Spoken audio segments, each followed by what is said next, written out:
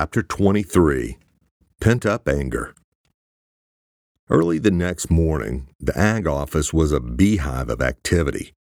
Quan and Eamon had taken it upon themselves to assemble Jack's spectrometer, as well as concoct the recipes for his custom reagents that would help in identifying whatever strain of virus Gomes ultimately cobbled together for Halvers.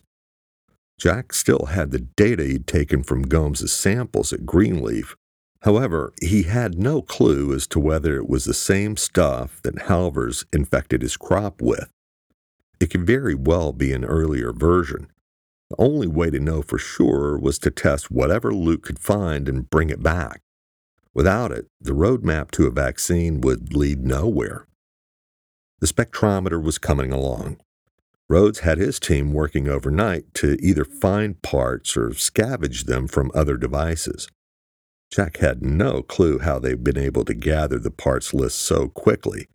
However, with the president in your corner and a mandate to either bend or break rules to stop a potential catastrophe, he wasn't surprised. Quan was pulled off the equipment project, leaving Eamon to finish.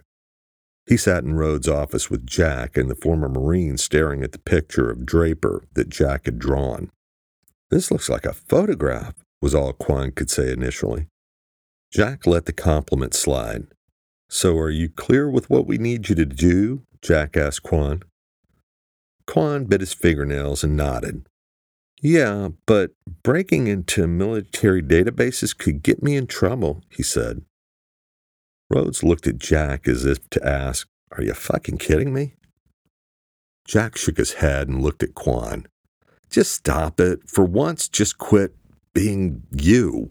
I know for a fact you've trolled the shit out of every military database in existence, so don't start with me now," Jack glowered. Quan shot a look of self-satisfaction. "Yeah, I have. All I'm saying is that this isn't some backdoor operation.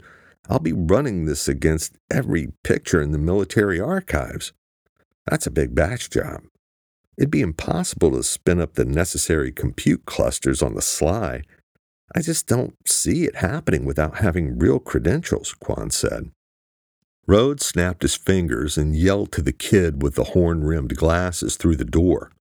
"Hey, you still have the exploit into the DOD's Active Directory?" Rhodes asked.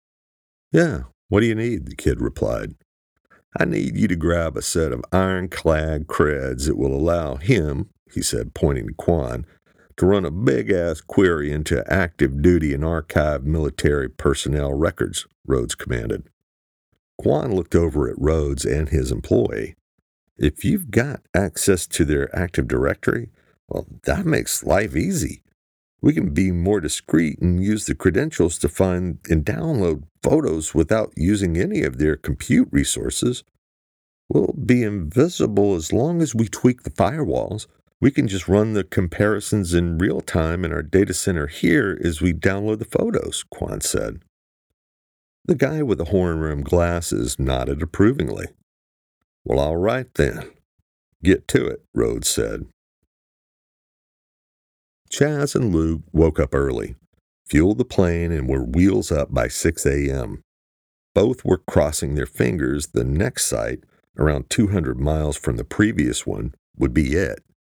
If not, then they would be California-bound, staring down the barrel of an uncomfortably long flight.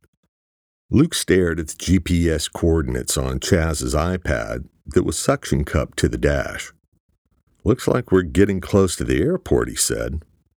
He saw Chaz wrinkle her face, glance at the screen, and then look down at the ground. She muttered. "What, Luke asked, craning his head around to try to see what she saw. She began her descent and closed in on the airstrip, but at 500 feet and 400 yards out, she could see her worst suspicions were correct. The runway was a mess, with large chunks missing from the pavement. It looked like a scene from Afghanistan. She began to pull up. "That sucks," Luke said, looking down at the airfield. "What now?" "Good question. The nearest airport is 100 miles from here, and we don't have transportation waiting for us. It'll take time for us to get a rental car. I know for a fact Rhodes won't be able to get another truck over here in under 3 hours. Burning through so much time, we'll just be screwed if this plot isn't the right test facility, she said. Why don't we just do a flyover and see what we can see? Luke suggested.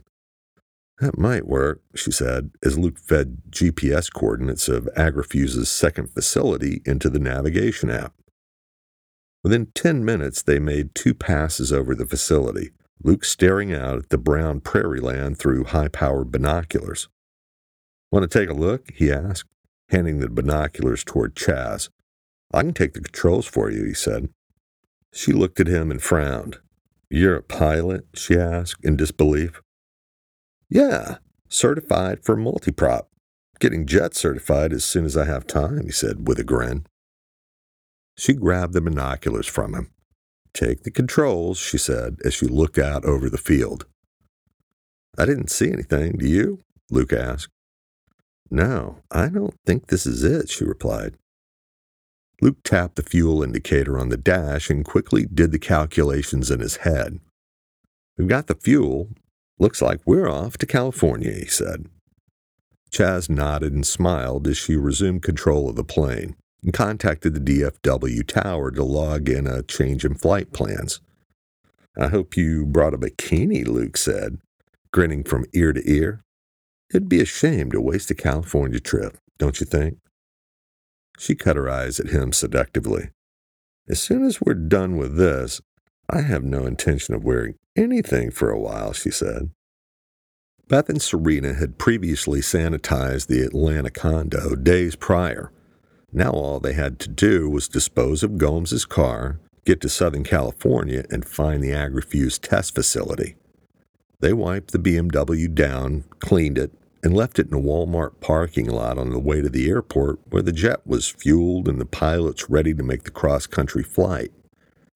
As they settled into the Gulfstream 5, Beth viewed the opulent interior, its seating capacity for 15, as an excessive waste of fuel and resources just to shuttle 2 people across the country. She came from nothing and now worked for an organization funded by excess. After 10 years of high-end jets, cars, hotels, and houses that most people would have been accustomed to luxury. But not her. She was practical and efficient, viewing waste of all types with disdain.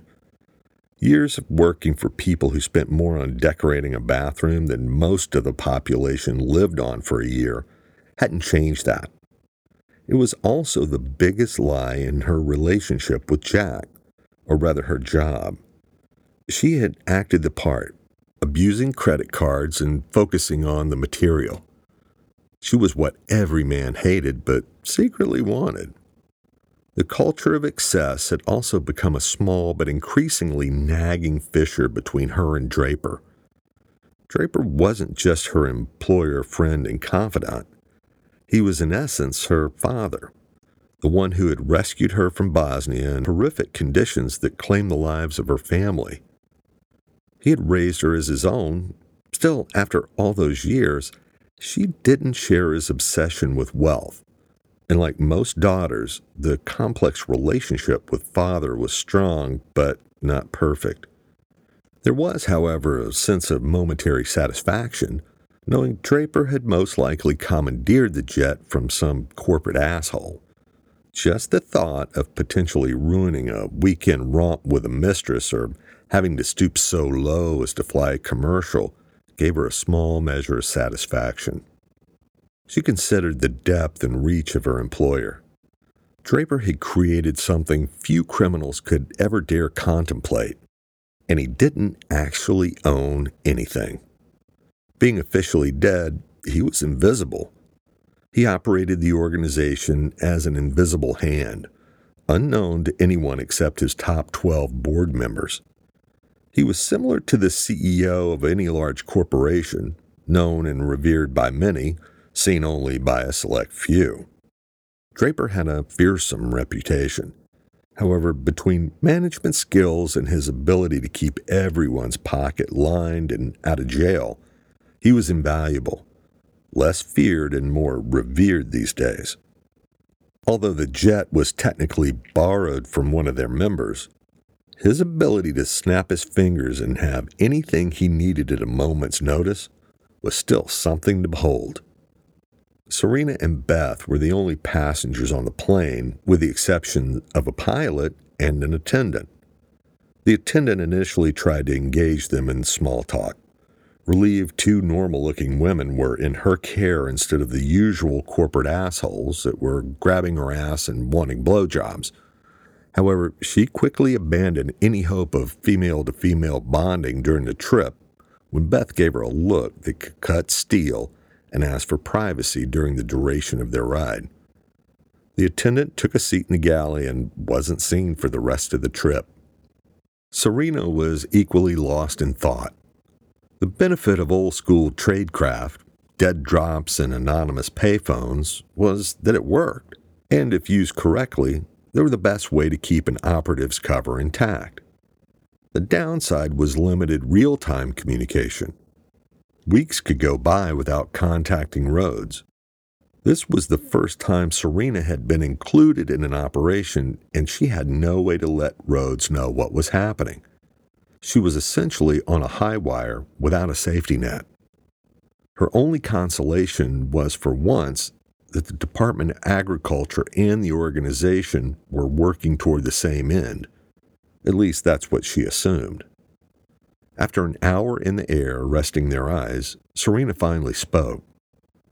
"Why did you have to do that to the security guard?" she asked. Beth looked at her with amusement. "When you say do that, do you mean kill him?" Sarina nodded.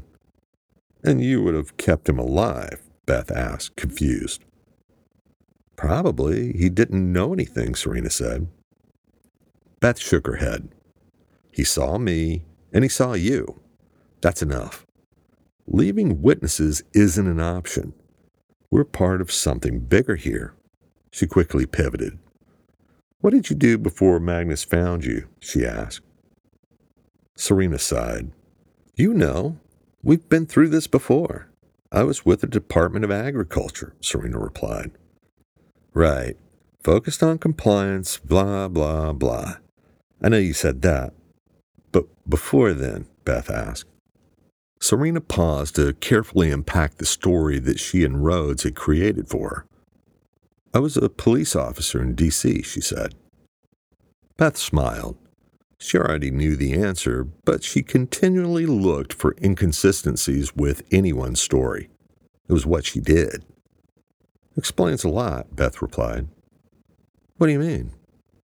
"Yeah, you've got an edge that didn't get sharpened by riding a desk at a government agency." Beth paused.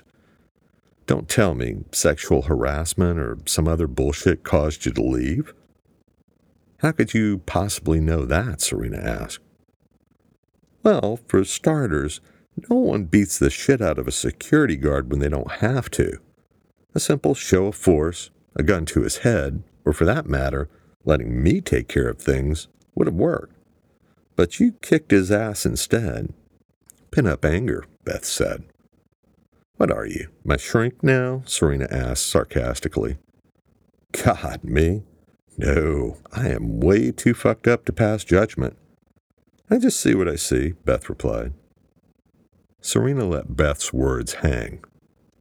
"Like I said, I don't like cops," Sarina sighed. Beth wove her fingers through Sarina's, sharing an armrest. "Well, we do have that in common," Beth said.